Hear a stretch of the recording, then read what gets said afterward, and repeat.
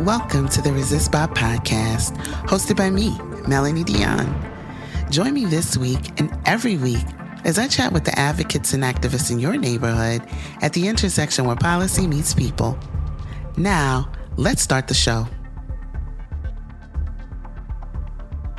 Welcome to the Resist Bob podcast. I'm your host, Melanie Dion. This is our second episode of the second season. So glad that you're here and joining us again. I hope that you, like me, took part in the Day Without Us, and it fired you up to get down and build community with the organizers in your neighborhood. I know that I'm galvanized by the experience. I was furiously taking notes and already making connections with the people that I know. I mean, New Orleans is a big organizing space because we have plenty of work to do. So, I'm not big at small talk with leading into the podcast. So I would like to get right into our guests. I am delighted and excited to introduce you to the organizers from my neighboring state of Texas. We have Jothis James and Ellis Howard. They are with the Texas A&M chapter of the Students for a Democratic Society. Welcome. Hey. I like to jump right in. Before we talk about the work, I like to talk about the folks behind the work. So, Ellis, you popped up. So would you like to tell us about you first, who you are, what you do, and what brought you to this work? Cool. Yeah, I'm Ellis. I use they, them pronouns mainly outside of organizing. I do nude modeling. That's the thing that I do in my spare time that I like to do to fulfill myself. It's just really rewarding connecting with people on that intimate of a level. And I got into the work after the pandemic of 2020. We're still in the pandemic, but kind of the social height of it. I was transitioning medically and socially during that time, just started. And, I was realizing a lot of things about myself and the world we lived in. And I wanted to help out in whatever way I could. So I looked at A&M and said, well, how can help out? So I didn't really see any orgs that I could join that would kind of help out A&M in the way that I wanted to see. So me and a few other A&M students started the A&M chapter of SDS, and we started work on trying to get the Sullivan Ross statue removed, which there's a whole history behind that. There was years of protests before we came around, and we just started to continue the work because we saw that. I think if we didn't do it, it probably would have been kind of left where it was. And yeah, so that's me and where I got into organizing. Thanks so much, Ellis. And we also have Jothis James. Hi, I'm Jothis, and I'm a fifth year in the Department of Philosophy at Texas A&M University. I study critical race theory, broadly speaking. I'm also interested in topics of anti-colonialism. Specifically, I'm focusing in on Black aesthetics, concepts of beauty coming out of the Black Africana tradition, and aesthetics more broadly in the global South. And in terms of what got me into social justice issues, I think it was coming to a racial awareness when I was an undergraduate at Lake Forest College, which is about 30 miles north of Chicago. Small liberal arts school, first time living outside of an immigrant neighborhood. I was always surrounded by other immigrants or people of color, so never really felt racialized for a good while I was in the United States. And it really dawned on me when I went to college. And I decided from there to get involved with activism and social issues on campus, but it didn't really broaden until I came to graduate school, got involved with activism primarily through Ellis here, and I appreciate that opportunity. I'm also involved with Malayalis for Social Justice, which is an organization that took off after the George Floyd murders in response to how my specific community can respond to the racial tensions here in the United States, and being a diaspora that is faced with the predicament of living in a country that has such kind of racial antagonism and continues to do so, especially against minority groups. So to just plug the organization, you can find us at Malayalis, MALAYALEES, for socialjustice.org or at msj.org. And you should be able to, if you type in my name and Malayalis for Social Justice, you should be able to find our organization and the work that we're doing. So that's just a quick plug-in for them. In general, I would say that I'm quite new to organizing and I'm learning more about it as I'm going through it. It is a learning curve. I don't think there's a final product or final destination to this. You're always learning with community members based on what needs need to be met and what you can be catering to. And independent of my social justice activities, I think one of the things that I really enjoy is going out dancing, socializing, partying. That is my primary modus operandi. No, I love that. We contain multitudes. And so it's not just the work and then we sleep and then we eat enough to survive. And then there's so much that goes into that being fully human, our joy, our triumph. All of those things factor into how we sustain ourselves to continue when we deal with a world that is often very terrible. When we talk about what it's like, particularly on a college campus, when you're among people who should be enlightened, we're talking about educated people. We're not talking about people who, haven't been off their block. We're talking about people who have been exposed to other cultures or are seeking to be exposed to other cultures. When you have to still deal with a certain level of closed-mindedness, particularly if you're not white, straight, cis, and of means, how did that inform the work that you do?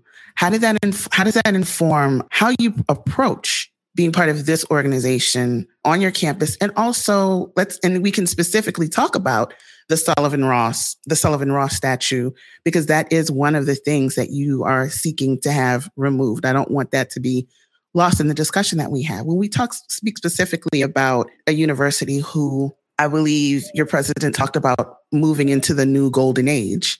Mm-hmm. but this fight is about holding on to the tradition of a white supremacist. How does who you are inform how you approach this specific aspect of the work? I think it's very interesting to note that most institutions in the U.S. are based in white supremacy. And A&M is no different, but getting involved with this work, you learn a lot of. A&M is like a university centered around traditions. And they all started before they were letting in Black people, before they were letting in women, when they were in military college. And, those kind of lingering hints of white supremacy have continued on to this day. It's not just the Sullivan Ross statue. It's like our mascot was stolen from Black campus workers, Reveille, and the 12th man, who's like a symbol of A&M. The coach that called him down to the stands was a KKK member. It's baked in, and kind of this myth of the generational white Aggie is that you're supposed to be proud to be an Aggie. You're supposed to be this kind of symbol of exceptionalism, but what has that meant to who in the past, and how do you work with that? And A&M is not a campus, is not kind of addressing that. I don't know if I got lost in the question, but working with people, I talk to people nearly every day who don't even question that they put pennies at the feet. It's a tradition to put pennies at the feet of Sullivan Ross and pray for good grades. They don't even question that he was a Confederate general. They don't even question the atrocities that he did, colonizing the U.S. as a part of the Texas Rangers. So when I talk to them, it's 20 minutes of going through this elaborate history with them. And it's almost like a wall. You can kind of see all the answers that they say. Every single one of them are nearly the same. Oh, well, that was in the past. Or, he changed after the Civil War, which he didn't. He's a segregationist. But, it's just almost like a propaganda that A&M kind of proposes into the future, and a lot of other institutions do. It's very, very interesting. Jyotis, if you want to talk a bit about your experience working with this as well. So how does who I am inform my aspect of the work? I think it's largely because over time, I became positioned into a place of precarity, of uncertainty that ultimately had informed the kind of activism I do, because I was there's no other way to respond to this, especially through the channels that are already in place. I guess I'll start with a story about how I came to this grad program.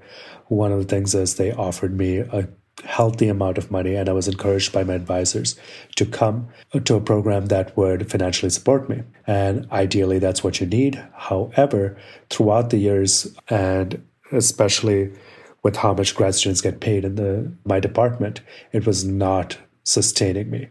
And I noticed that for a lot of my peers as well.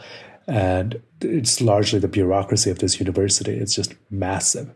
massive. And trying to get anything done, trying to get paperwork, getting reimbursements can put a lot of hurdles, stress, tension on someone trying to navigate these spaces. And I think that's largely how I got involved with activism, because I thought of it as a mode of direct action that could respond to these immediate and urgent needs that many of the students were facing. And unfortunately, one thing I noticed, especially about the student population here, is there's this tendency towards a complacent conformity. And many of them are fine with the way things are, or even if they are faced with predicaments, just find some alternative route. And I think largely this is informed by students having financial support from family or being well off, that they can do these kinds of things, but I couldn't afford that. And I wasn't going to be complacent, especially when we were getting screwed over in so many different ways. So activism is definitely, and direct action is definitely one of those ways where I was like, this is how we respond to issues that are facing students on campus. And another element that really informs a kind of complacency is that many of the students have been indoctrinated through this Aggie immersion camp or fish camp, whatever it's called. And so they become part of this larger campus culture, which is to a certain degree, I guess, beneficial to create a sense of cohesion, but that cohesion comes at the cost of not critically analyzing many of these issues at hand, because you don't want to upset the status quo. Additionally, grad students aren't really indoctrinated into this because we are not given the opportunity, or there isn't really a precedent into agifying us. As a result, and also because many grad students come here with family already settled or are just focused on their work, there isn't a heavy investment in campus culture and campus protesting and campus organizing the way you would get at maybe other places. And ultimately, when you're trying to do something that is trying to get at like reform or change, there's this wall of bureaucracy. This university is too big. It is too big, and you never know where you need to go. I feel this is very much like a Franz Kafka novel. You never know where you need to be in order to get something done, and especially for students of color coming in or who have never had experience with such kind of systems before, it's very difficult to navigate. So many of them just give up and just sit there like dead fish instead of getting involved with direct action, trying to resolve their issues, or try to navigate these channels and get burnt out to the process because they're just faced with the unlimited amount of bureaucracy. And especially with the university reorganizing, that has just exacerbated that issue, making any kind of change through the channels that are already in place very, very difficult. Oh, I was just going to talk about kind of the indoctrination. It's like usually joked about that A&M is a cult. You know, it's kind of like the cult of like America. It's, I don't know, when I look at A&M, it's kind of like this microcosm for the United States. A&M is like highly militaristic. Its major populations are white. There's just patriotism lingering all around campus and in College Station. And there's this like deep segregated divide between College Station and Bryan, which is like our sister city. And like the grad students are heavily left out of this. There's like this fish camp, which is kind of the traditions camp where you learn all about A&M. Grad students aren't even invited to that. It's only like a freshman undergraduate tradition. And also you have to pay to go to it. And there's like scholarships, but there's also like this class divide. And then when you go to fish camp, it's overwhelmingly white. They have like aesthetics, like queer aesthetics. They wear fake tattoos and piercings and colorful shirts and stuff, but most of them are cis, white, straight. And it kind of sets a precedent for who you are at A&M and like who is accepted. And then there's always so many incidences of like racial harassment to faculty and students every single year outside of the systemic oppression of, it's insane. Black undergraduate students have, the demographics have been around like 2.4% since 2006. And obviously it's been below that because we weren't allowed at A&M until 1960 for, Civil Rights Act. And in comparison to the other land-grant institutions, it's abysmally low, even though there's 13% of Black people in the state of Texas. It's not being addressed. And it's both because of A&M's culture and because of funding from outside donors. So, oh man, it's fucked up. You talked about this. Yeah, I want to add to that about the demographics. For example, looking at the current information on the state of Texas, the population's about 12% Black or African American. And then if you compare that to Texas A&M, which recruits from all across the state of Texas, you have a population of about 6% that is Black or African American. We do have to consider, we're not talking about African Americans necessarily who are descended from people who were historically enslaved within the United States, but may also include a lot of African and Caribbean immigrants or also their children within that 6% demographic. So the African American population in the United States that has been historically disenfranchised systematically may actually be at a much lower percentage within the population of Texas A&M than the numbers would actually promise. However, if you compare that to the Asian population, there's almost double the number of Asian students here compared to the population of Asians within the state of Texas. So both Asians and whites are overrepresented, while Black people, and especially African Americans who have been historically disenfranchised within the United States, are significantly low. And there's a historical reason for that, especially with Prairie View University being set up as an HBCU where most African Americans were channeled out to instead of being given direct admission at Texas A&M. And there's a historical precedent for why they did that if you read the history of the university. However, another interesting thing is that the campus is about 22% Hispanic or Latino, Latina, broadly speaking, and it could be recognized as a Hispanic serving institute.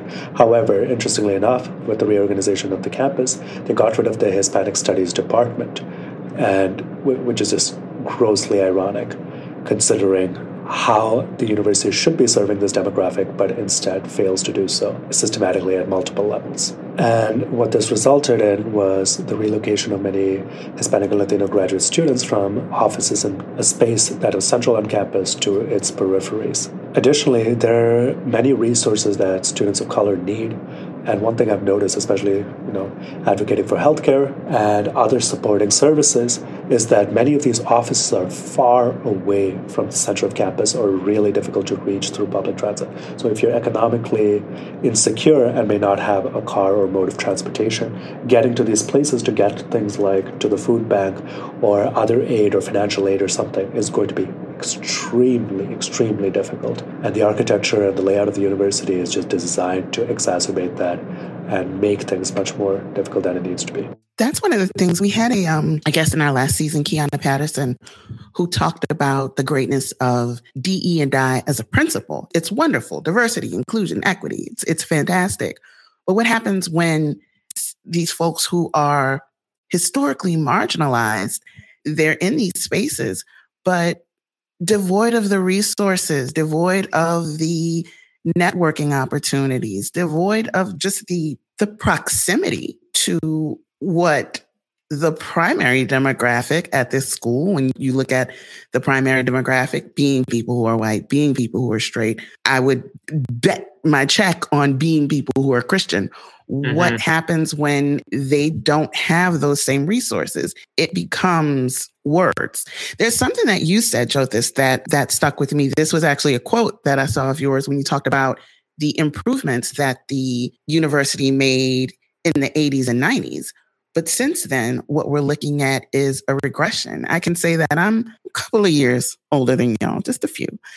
And I'm old enough, I'm a Gen Xer. I'm old enough to know what that progress looked like. I was an older teenager, early 20s in the 90s, where there were just tremendous strides during the Clinton years, tremendous strides where we saw women, people of color, we saw just these cultural leaps for us being in rooms that were previously closed to us. Looking back at this 2022, where my kids are that age, my kids are 21 and 23, and what life looks like for them. And it's a world that they have less access than I did. I was not in a world where Roe was jeopardized.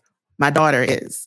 So when you look at that through your activist lens, through your organizer lens, and we can be frank right now, we are looking at the midterms. That's just a little over a month away, right? What is the work in that respect for you as an individual organizer, or for you as part of your student organization? What is that like for you now, seeing this regression, where is your primary focus? So what are the things that we would be considering in terms of this regression that the campus is facing? I would say primarily that STS as an organization is looking at community organizing and developing community connections, programming events, and providing resources to the community, primarily by developing out those networks both on campus and off campus. An example of such an event could be something like organizing a skills workshop, where an important skill that many people need, which unfortunately most people don't learn before coming to college, is like cooking. You can save a lot of money prepping your own food. Cooking, it's much healthier than the kind of food that is offered on campus or quote unquote is accessible on campus. And that providing skills like that or providing resources like that can really transform the lived experience of students and make it significantly easier for them to be able to go through their day-to-day lives, even if you're not able to explicitly alleviate some of these financial tensions that come from higher up through the bureaucracy of the university. Additionally, I want to acknowledge some of the work that has preceded me and many people in the organization have done, for example, fighting for renters' rights, especially with the number of slumlords that exploit housing insecurity in Bryan College Station. Advocating for that takes a lot of work, and doing something like that, and also working with mutual aid and providing resources for each other, food, travel, shelter. I feel like this is more of a easier way and a more urgent way to respond to many of these issues, which are not coming down with institutional support. However, I'm sure there's many more strategies that could be taken, but I'll let Ellis speak on this from here on. Yeah, so you're talking about like the midterms coming up, right? At A&M, there isn't a lot of direct action going on. So what I mean by that is like we have quite a few like progressive organizations, but not a lot of them are focused on kind of challenging the systems we live in and fighting for a better future outside of these kind of structural systems, like our municipalities, like the local, state and national governments and student governments, and talking with admin in a very, what's the word, democratic, that's like political, I guess, like rehearsed way, in a way that isn't offending anybody. We have a lot of like liberal political organizations that are only focusing on like voter registration, which is great. Getting voters to be registered are amazing. But there's like a lack of connection between this civic advocacy work and the issues that people are connected to that I've seen a lot that I think STS is trying to address. So we have a few mutual aid programs and we are working to expand them.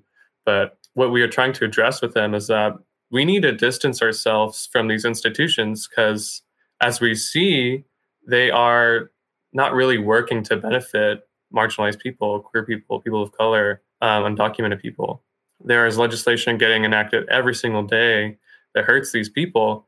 And no matter what politician you put in office, they're always going to be swayed by corporate interest. And corporate interests want to serve the majority of the people, which are people that colonize the U.S. So SDS is kind of trying to work on challenging these systems through mutual aid and through kind of more, I guess, direct action methods like protest and disruptions and sit-ins like we've done with the No Monuments to White Supremacy campaign. So I think coming up on midterms, we're trying to capitalize on this sense of awareness of the world we live in and getting people to think more critically about the place we live in and the patterns we've seen over the election cycles, and that getting around to the time where we need to act a bit more aggressively and desperately, and yes, show up to the polls, but also show up to people's offices, call for action, disrupt meetings. There's so much work that needs to be done, and like the world is collapsing and they're taking away our healthcare, and there's just so much shit. And we're trying to kind of push people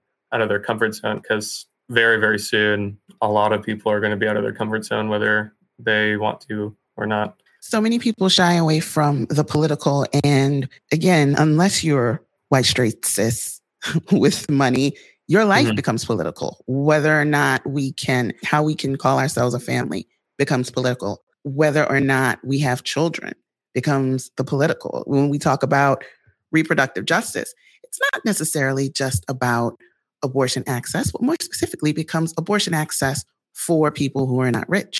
The Hyde Amendment has been in effect almost as long as Roe. And that's something that directly impacts how poor people are able to get abortion access. When we talk about, you mentioned how many organizations focus on voting. And I agree with you, voting is great. But when you think about it from the standpoint of democracy being a meal, even if you view voting as the main, most important point, that's still just the turkey. You still need sides. There are so many things that go along with this meal that comes with democracy.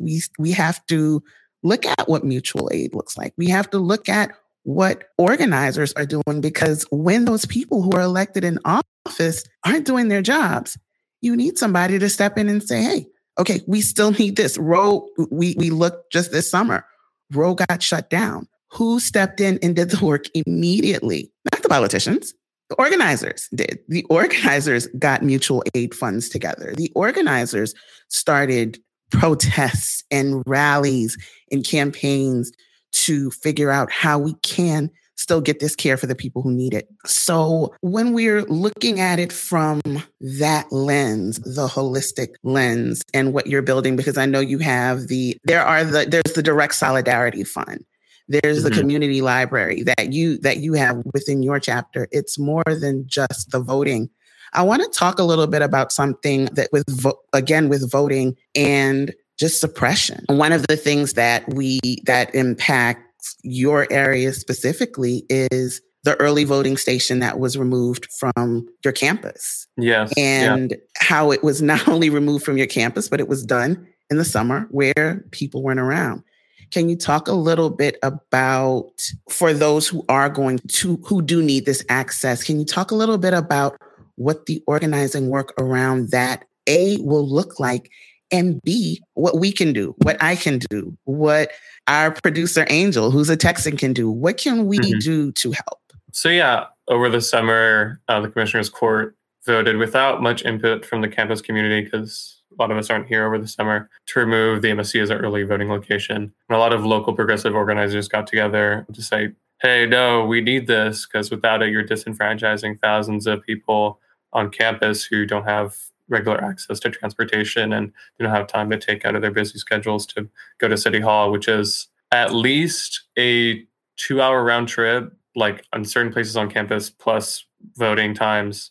It's abysmal. And parking is awful. It's a really horrible decision that really only works to disenfranchise the campus community, especially when you look at what the demographics vote for. So campus votes more blue and the zip code near City Hall votes more red. So all very telltale signs. But after weeks of going to the Commissioner's Court and testifying, and they were pulling us this way and that way, cutting our times, cutting us short, not voting on things. So they just didn't vote on replacing it in 2023 or 2022. After all that, they didn't vote to get it reinstated in 2022.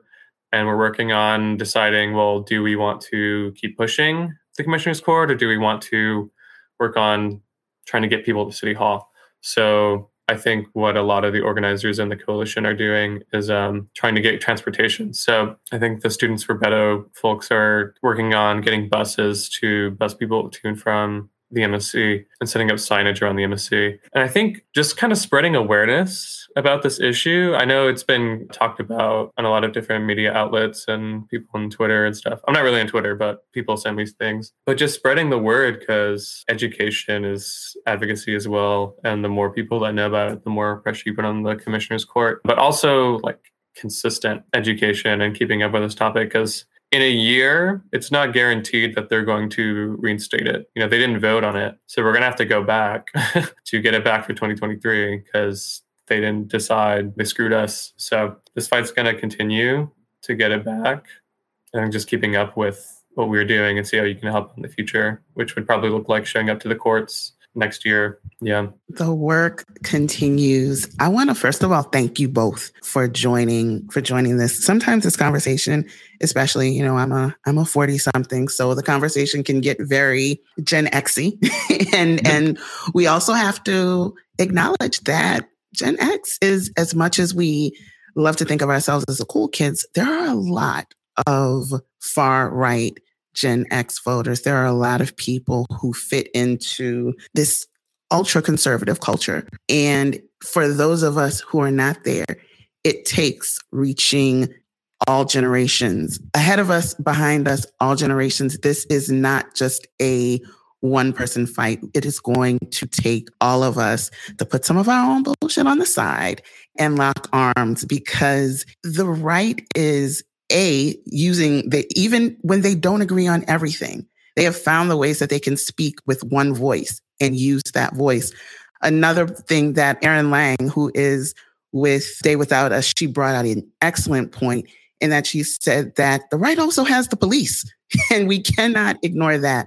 So I want to thank you. We will absolutely be talking more about how we can help, not only as individuals, how ResistSpot can help, because again, there are so many things that are on the ballot. Our rights, our autonomy is on the ballot. But before we go, I know, Ellis, you said you're not a tweeter. So can you tell people, where they can find you after they let us know, can you also let folks know where we can find you and how people who are in Texas can join your chapter of SDS? Yeah, well, I'm on Instagram. I don't post a lot of advocacy stuff on my personal account, but it's Ellis Howard. You can find me on Instagram. But follow our Students for Democratic Society Instagram page, because that's where kind of all the updates are at, which is BCS_SDS. And if you want to join SDS, we have a link tree in our bio. You can sign up to join there. And we also have a website. Let me see what the website tag is. tamu-sds.square.site. So that's where mainly all of our organizing updates are at. And I just want to remind people that organizers are people. I say this all the time. So don't feel a way about not, always talking about social justice. But if you do, follow one of our guests through ResistSpot. Don't go there and act a fool. Be nice. Be nice. We are all people, and there's not just one facet of our personalities. So by all means, if you are sent here through me, behave. So the best way to find me is through Instagram, and my handle is at THEJUSKAL, at THEJUSKAL. I also have a Twitter, but it's not really active. So if you reach out to me on Instagram, if you have any questions, that's probably the best way to get in touch with me. I do want to say before we sign off that for the No Monuments to White Supremacy campaign, which is working to build the fight against white supremacy at A&M by addressing our traditions and working to boost demographics of people of color at A&M, as well as spaces of inclusion and equity. We will have future actions this semester, and we will also have ways that people out of town can help out. So email zaps, and then in-person actions that everybody who wants to get involved should get out to, because every single person counts. Literally one more person is just that much more pressure on administration. So yeah, I think that's all that I want to plug right now. Ellis, Jothis, thank you a million times over. I appreciate both of you so much for telling us not only what you face, but what your objectives are. And this is something that all of us can pitch in and help on.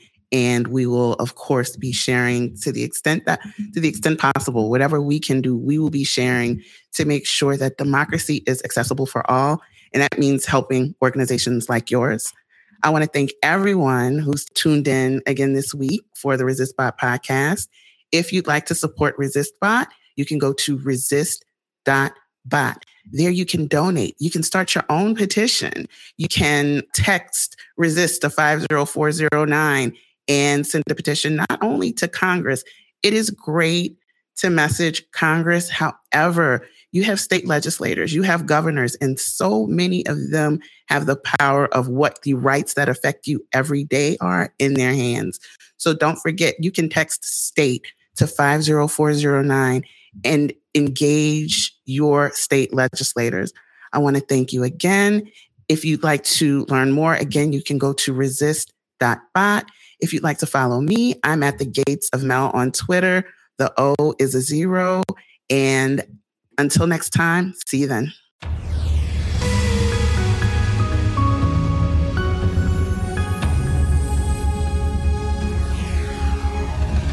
The ResistSpot podcast is a production of ResistBot Action Fund, a social welfare nonprofit organization. ResistBot is funded by monthly donors like you. Support ResistBot by texting DONATE to 50409. You can learn more and see a complete guide to using the service, a real-time list of trending petitions, learn how to organize your own pressure campaigns, or launch your own voter pledge drives at www.resist.bot. Thanks so much for joining, and we'll see you next week.